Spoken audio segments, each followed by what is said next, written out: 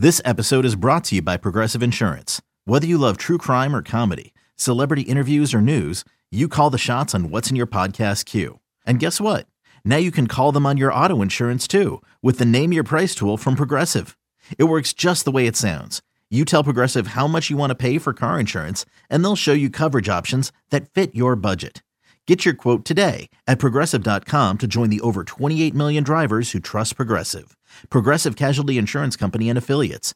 Price and coverage match limited by state law. The Rays Radio Network proudly presents This Week in Rays Baseball. Here's your host, Neil Solondz. Thanks for being with us for our latest podcast. Today we chat with one of the many talented infielders in the Rays system in Alika Williams, and we'll hear from him and his manager, Blake Butera. Now, we also have a community segment you'll want to hear. This week, of course, was Martin Luther King Day, and the Rays have announced their 2021 Racial Equity Grant winners, as well as the beginning of the application period for 2022. Senior Director of Diversity, Equity, and Inclusion, Stephen Thomas, will join me to discuss that. But we start with prospect Alika Williams. Now, Alika waited more than a year before making his pro debut. Williams, a first-round pick of the Rays in 2020, showed plenty of promise in the 73 games that he did play this past season. Williams hit .267 and, maybe more important, struck out in just 16% of his plate appearances while excelling defensively. More than that, he was part of two of the winningest clubs in minor league baseball this year. I asked Alika what it meant to make his pro debut nearly a year after he was drafted. Yeah, I mean, that was a bizarre draft, but it was definitely a long wait. And, we were all itching to get out on the field again. Tell me what this year was like for you. What did you get out of it? What did you learn from it? You know, how do you think it helped you? I think this year was a really big learning year. Just, playing every day. It's different from what I'm used to. In college, obviously, you play 3-4 times a week, and then you get to minor league baseball and you're playing every single day. So I think just learning how to maintain your body and get into a routine that you can do, crank out every single day to stay healthy was probably one of the biggest things that I was able to learn and kind of get acclimated to. Was there anything that surprised you at all as you went through the year? Like, I didn't expect it to be like this, or I didn't think this is different than I thought it might be. I think we were a little spoiled in Charleston, but I was not expecting to have a fan base like that. I mean, playing in Charleston was unbelievable. We were selling out like 3-4 nights a week. So I think we were a little lucky to be in Charleston for sure. You brought up Charleston, but you played in Charleston, you played in Bowling Green, and you played in Durham at some point during the year, and all of those teams ended up winning it all. So do you get 3 rings? How does this work? I honestly have no idea. That would be something special, wouldn't it? But I think I'm hoping I get one in Charleston and in Bowling Green. I think the Durham one might be a little bit of a stretch, but you never know. You never know. What does it mean, though, to be, I mean, obviously you came from a really good college program, to be a winner? What does winning mean to you, and how important is it to you in the development process? My college coach, Tracy Smith, put it best. I mean, my junior year, I remember a couple of us were pressing a little bit, and he said, if you just focus on winning, that usually means you're playing pretty well. So I've taken that to the next level, and it really helps with just focusing on, the team aspect. And if you are winning, you're usually playing well, and it's true. And just every team that I was at this year, it was really cool to see how close everyone was. It was not, that was another thing I was not expecting, was just like the team camaraderie and just like the chemistry. It was awesome. For most organizations, it's hard to replicate that college experience. Was this as close as you could have imagined it would be? Oh my gosh. Yeah. I mean, especially in Charleston, the team I was with for most of the year, we were just wanted to win every night, and we were having so much fun just showing up to the field, like knowing we were going to win. And it was a lot of fun. So I would definitely say that was the closest I would have expected to come to, a college team atmosphere. Now, obviously, I joked with you a little bit about winning three rings, but that also did lead to the fact that you did get a week or so at the AAA level. I talked to Curtis Mead about that too. Tell me what that meant to you. What did you learn being up in AAA for a week, and what did you get out of that experience? I think being up in AAA for that week was probably the coolest baseball experience I've had so far, just in my career. And it was really cool just to see, like, they knew exactly what they needed to do every day. And they were just so dialed in with what they needed and what they had to do and what they had to get done. And it was eye-opening, honestly, to get that little taste of AAA. Did it help you when you came back? Did you adjust your routine, or did you start to say, hey, maybe I need to work on this, or did it change much for you? I think it was eye-opening in a sense, like, okay, this is where I need to get to. And especially right before the off season, it gives you a little extra just inspiration, to do that extra rep or be that much more focused in the off season to get back to that stage. So it was awesome. I could not have asked for a better experience. So tell me, what's your off season like? What did you learn? You mentioned you wanted, the strength, the ability to maintain. Have you decided, hey, I need to get stronger physically, or I need to get quicker? Or what are some of the things that you've kind of said, hey, this is a priority now? I mean, at the end of the season, we have meetings, and pretty much everyone said, just get stronger. I think my body's going to be the biggest thing that I need to focus on. And so that's been the biggest focus, is just getting stronger and bigger and faster, hitting the weight room hard. And I think that it is true that's one of the things that could hold me back. So how much did you lift? I'm not talking about pounds, but how often did you lift at Arizona State? How much of that was a priority then? And now that you have, let's say, you're not worrying about classes, you're not worrying about games to prepare for, how much different is an off-season day now for you? Now you can focus on it. Compared to college, I mean, now I'm in the weight room like at least for 2 to 3 hours a day, either whether it's stretching, mobility, or it's actually like moving weight. So, and then after that, I head to the field and I'm doing sprint work and hitting in the cage like I just got done doing, or taking ground balls. So my whole day is dedicated towards baseball now. Whereas in college, it would be, crank out a class, like some homework for a class, then go to the weight room for an hour. Then, you had to break it up and mix in schoolwork. Now without that, it's all baseball, it's just awesome. So tell me, have you gained weight already since the end of the off season, or are you having to add, like, some people have to put on a ton of calories because they have high metabolism? What's kind of been your routine now? Yeah. From the end of the off season, I'm up, I think it's 11 or 12 pounds. So it's definitely easier when you're not playing every day. You're not playing 9 innings every night. But I think being home, especially with my mom cooking constantly, it's been pretty easy to put the pounds back on. She's been awesome. I feel like there's always a meal in front of my face. She's just trying to put that weight back on. So what's the favorite dish that mom makes for you that is your go-to? So my mom's Korean, so she makes Korean short ribs and just classic white rice. So that's probably my favorite thing that I've been crushing while I'm home. Not a bad way to be home. Hey, yeah. I want to touch a little bit on the field stuff too. I think when I heard about you, a lot of people talked about your defense and how good it was. How did you feel this year about the way you played defensively?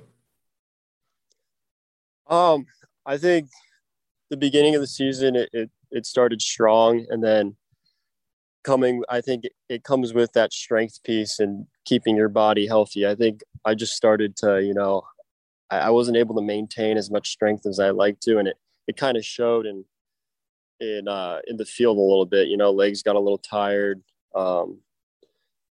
I feel like that was another area that I needed to, kind of pick it up a little bit. I was a little disappointed with how I finished the year on defense, and that's been a big focus this offseason. So what makes a good defender in your eyes? What are the traits of a good infielder, and what do you think are your greatest strengths? The first thing that I see, at least, is their feet. I mean, they're never in a bad position to field a baseball or make a play. So I think it all starts with your feet, and it works from the ground up. They also have unbelievable hands and hand-eye coordination as well. And another thing that I really think separates guys like that is just the ability to focus like every single pitch of the game for 162 games. You know, that I think that gets overlooked a little bit. And yeah, that's what I think. What do you think are your greatest strengths in that area? Like, what do you feel best about right now? And and you mentioned the strength you want to grow, the stamina you want to maintain through a season. Right now, I mean, early in the season, I felt like my feet were working really well. Hands would make plays when they needed to, but I feel like my feet were working, and then I just kind of tailored off a little bit at the end. So, I mean, this off season and into the next season, maintaining that strength and that stamina is going to be huge going into the second half of the season. You also, in this organization, it's a priority to be able to play if you're an infielder 2-3 spots, if you're an outfielder 2-3 spots. How much of that did you do at Arizona State? And what was the greatest challenge for you in doing it at the professional level? So when I first got to Arizona State, I actually played second base for the first half of my freshman year. And then I ended up moving over to shortstop. But I feel like I just need a little bit more. I don't know. It was just a little awkward at first, you know, playing second after playing short for so many years. But towards the end of the season, I got the hang of it, and it was more comfortable for sure. Just a little more time, I think. And then on the offensive side of the ball, the thing that sticks out is you're a pretty good contact guy. Is that what you see as your greatest strengths? And what are the other areas you think you excel at? I definitely think that just putting the ball in play has always been one of my strengths as a hitter, probably my biggest strength.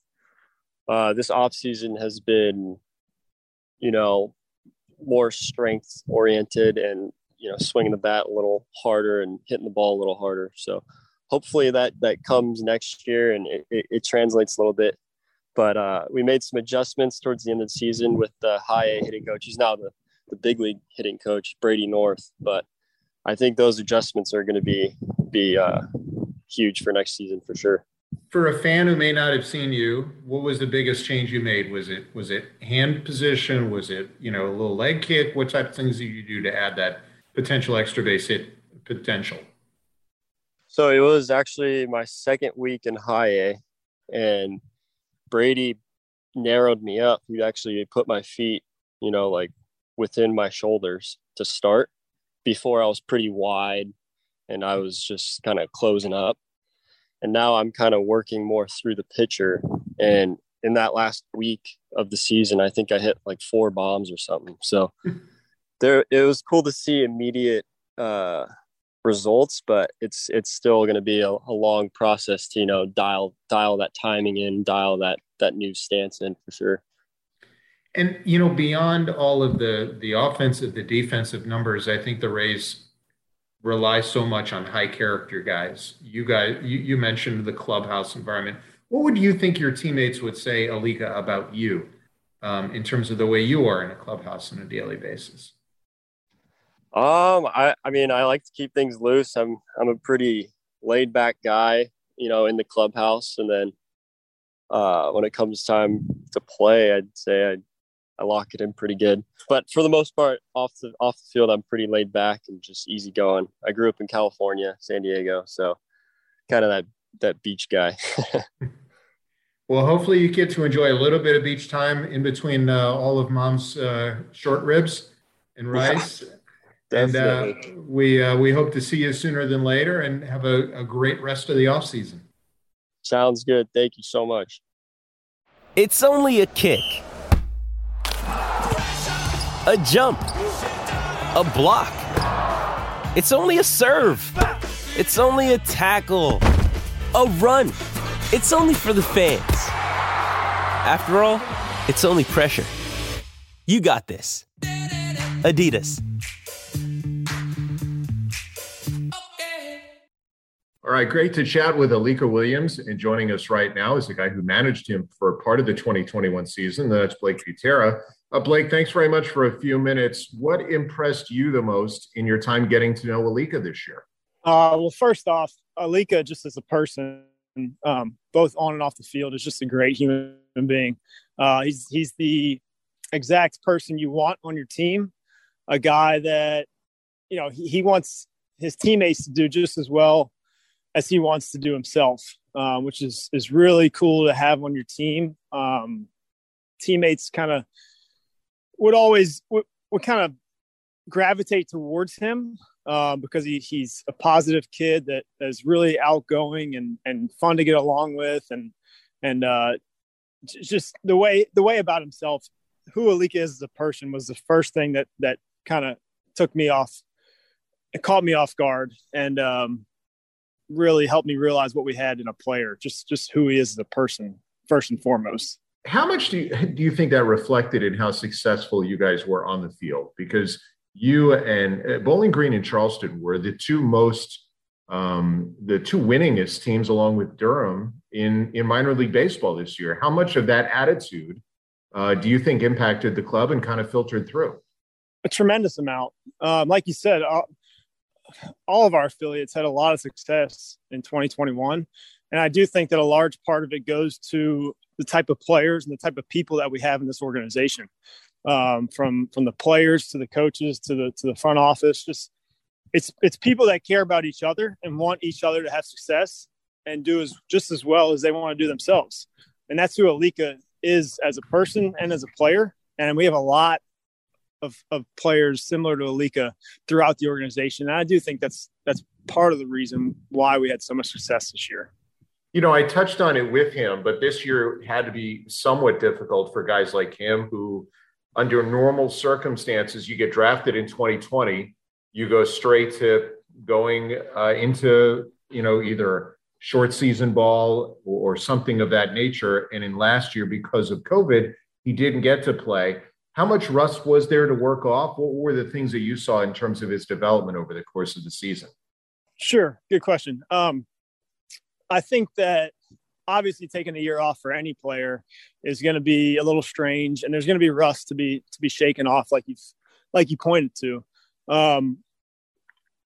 I think our organization as a whole did a tremendous job of doing the video teaching and keeping in contact with players as much as possible to know what they were doing on a day-to-day basis and what they needed to do to keep themselves in shape and to get better. And Alika, along with a lot of other players in our organization, came into 2021 with a good understanding and a good, a good ground underneath themselves to get going on. And obviously, like you said, there are those, minor mistakes that are made earlier on in the season, especially after having missed a season. But with Alika, he's a special player, and there wasn't too much there. What makes him a special player, Blake? What do you see as the tools that stand out? Because, Rays fans have not had a chance to witness him. He did get a very short stint up at the AAA level because of all the movement that occurred at the big league level this year. And I'm sure that has to help him going forward. But what stood out? I think with Alika, consistency is his biggest thing. You know what you're getting every day he comes to the park. The way he goes about his business, if you come to the park early and you watch him do his defensive work on his early hitting, take BP, get after it, taking ground balls during BP. And then that same work ethic then transfers over to the field during the games. He, like we talked about earlier, he's the leader on the field, especially when he's playing shortstop. He always knows where to go with the ball. He knows where to be. And he brings that consistent approach of just knowing what you're going to get day in and day out. Let's touch on the tools, Blake. Is he stronger right now as a defensive player? What are his strengths there? And what are the other strengths that you see beyond the leadership skills that you see from him as a shortstop, as a hitter, as a base runner? Yeah, in Charleston, he was a very good defensive shortstop for us that started to show some signs of some pop in the bat. And I think the bat is going to come along as he grows and becomes more mature and stronger. right now he's a defensive first shortstop that can play short, second, third. He can play all over the infield and make the routine play. And like I kind of hinted at, as he starts to have some off seasons, because this is a kid that has come up through the college ranks, especially at a big Power 5 school like Arizona State, where he hasn't really had an off season. He's played baseball probably every day his whole life. And now he's getting to the point where he's going to have a chunk of time where he can devote himself to the weight room and to his diet and to his nutrition. I think once he gets, some good weight on himself and starts to get rolling physically, I think the bat's really going to carry along just right there with his defense. You've touched on, him being an intelligent kid. What kind of base runner is he, and can he become also a plus base runner going forward? Yeah, he can. I'd say he's an average base runner right now. That's kind of one of those things you see when guys start to get up into the higher levels. The game obviously speeds up, and that's something for him where he just needs to trust some of the reads that he makes, which comes along with experience and playing at those higher speeds like we talked about. But yeah, I see him as an above average base runner in the future. There's so many. How did he take to, you mentioned he could play short, he can play second, he can play third. He sounds like a team kid. How did he take to, the ability to learn other positions? Because that's so vital in this organization. Oh, he took right to it right away. No problem with it. It's something he wanted to do. It's something he wants to continue to do. By no means does he think he's only a shortstop and doesn't want to go play other positions. He's all for it. Anything he can do to help his career and help the team have success and the organization have success, he's all important. And Blake, as you take a look at him going forward, where is the biggest area do you think that he can grow? And where do you see like his future being, as a ball player? Yeah, kind of touched on it earlier, but I think his physicality along with his offense, and I think the two go hand in hand for Alika. He has really good bat to ball skills. He doesn't swing and miss very much. And I think he's really going to start to drive some balls as he matures and gets a little bit stronger.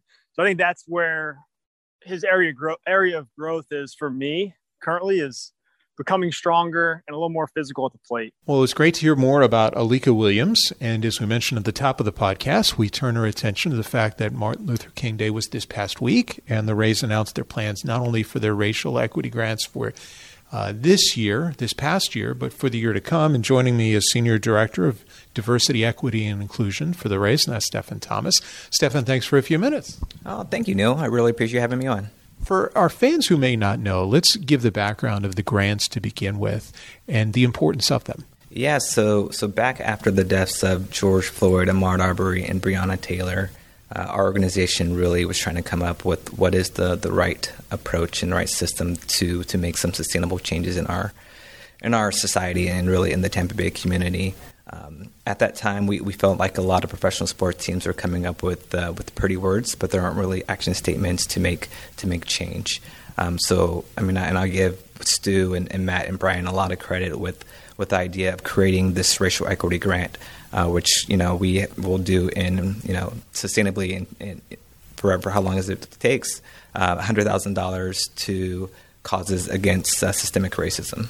And so 2021 was the second grouping, and you've now announced those award winners. Tell us a little bit about the 5 winners this year. Yeah, the groups from our 2021 cycle really did a phenomenal job of making sure that the core issues from the University of South Florida and Bethune-Cookman University, focusing in the criminal justice space, to organizations like the Shirley Proctor Puller Foundation and A. Brown Ministries. And A. Brown does a great job of getting people who recently were incarcerated and getting them back on the right path in their careers and their lives, and really just making sure that the mixture of wraparound services, focusing on some of the core systemic issues that prevent people of color from, fully ingrained into the society. So, we feel very fortunate to be in a position where we can help some of these organizations succeed.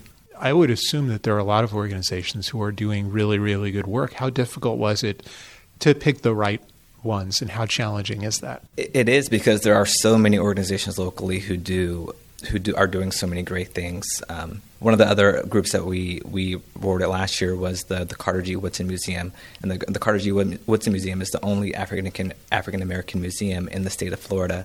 And they created the Woodson Warriors Scholarship Fund, awarding high school students who are going on to many universities and doing many great things. And I was just at their reception 2 weeks ago and hearing firsthand the impact and the stories from those individual students and how this is breaking generational poverty for their families and, being the first person in their families to get a college education.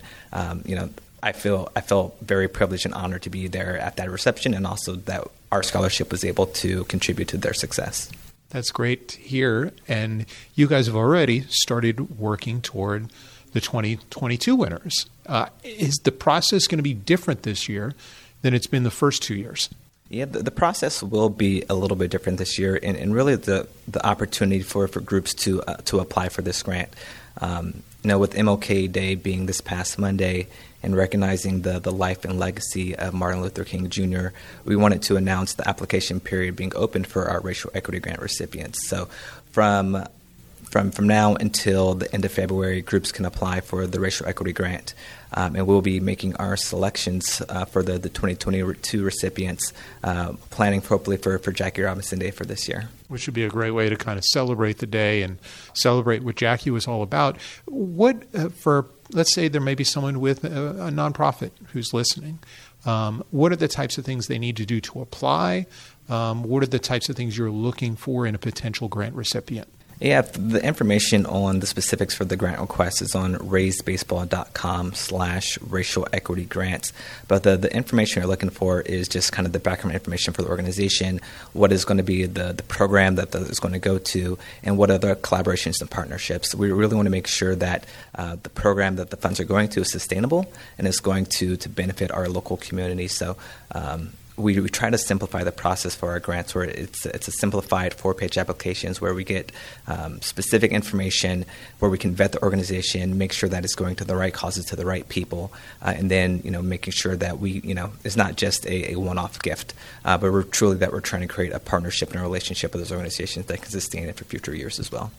And I'm guessing in that regard too, Stefan, that you guys are looking for when you take a look at some of these organizations, you also want a diverse group. You awarded 6 organizations in 2020, 5 in 2021, and they all kind of hit kind of almost a broad spectrum of different areas of racial equity, right? Yeah, that's correct. I mean, there isn't necessarily one way or one size fits all approach to solving issues against systemic racism.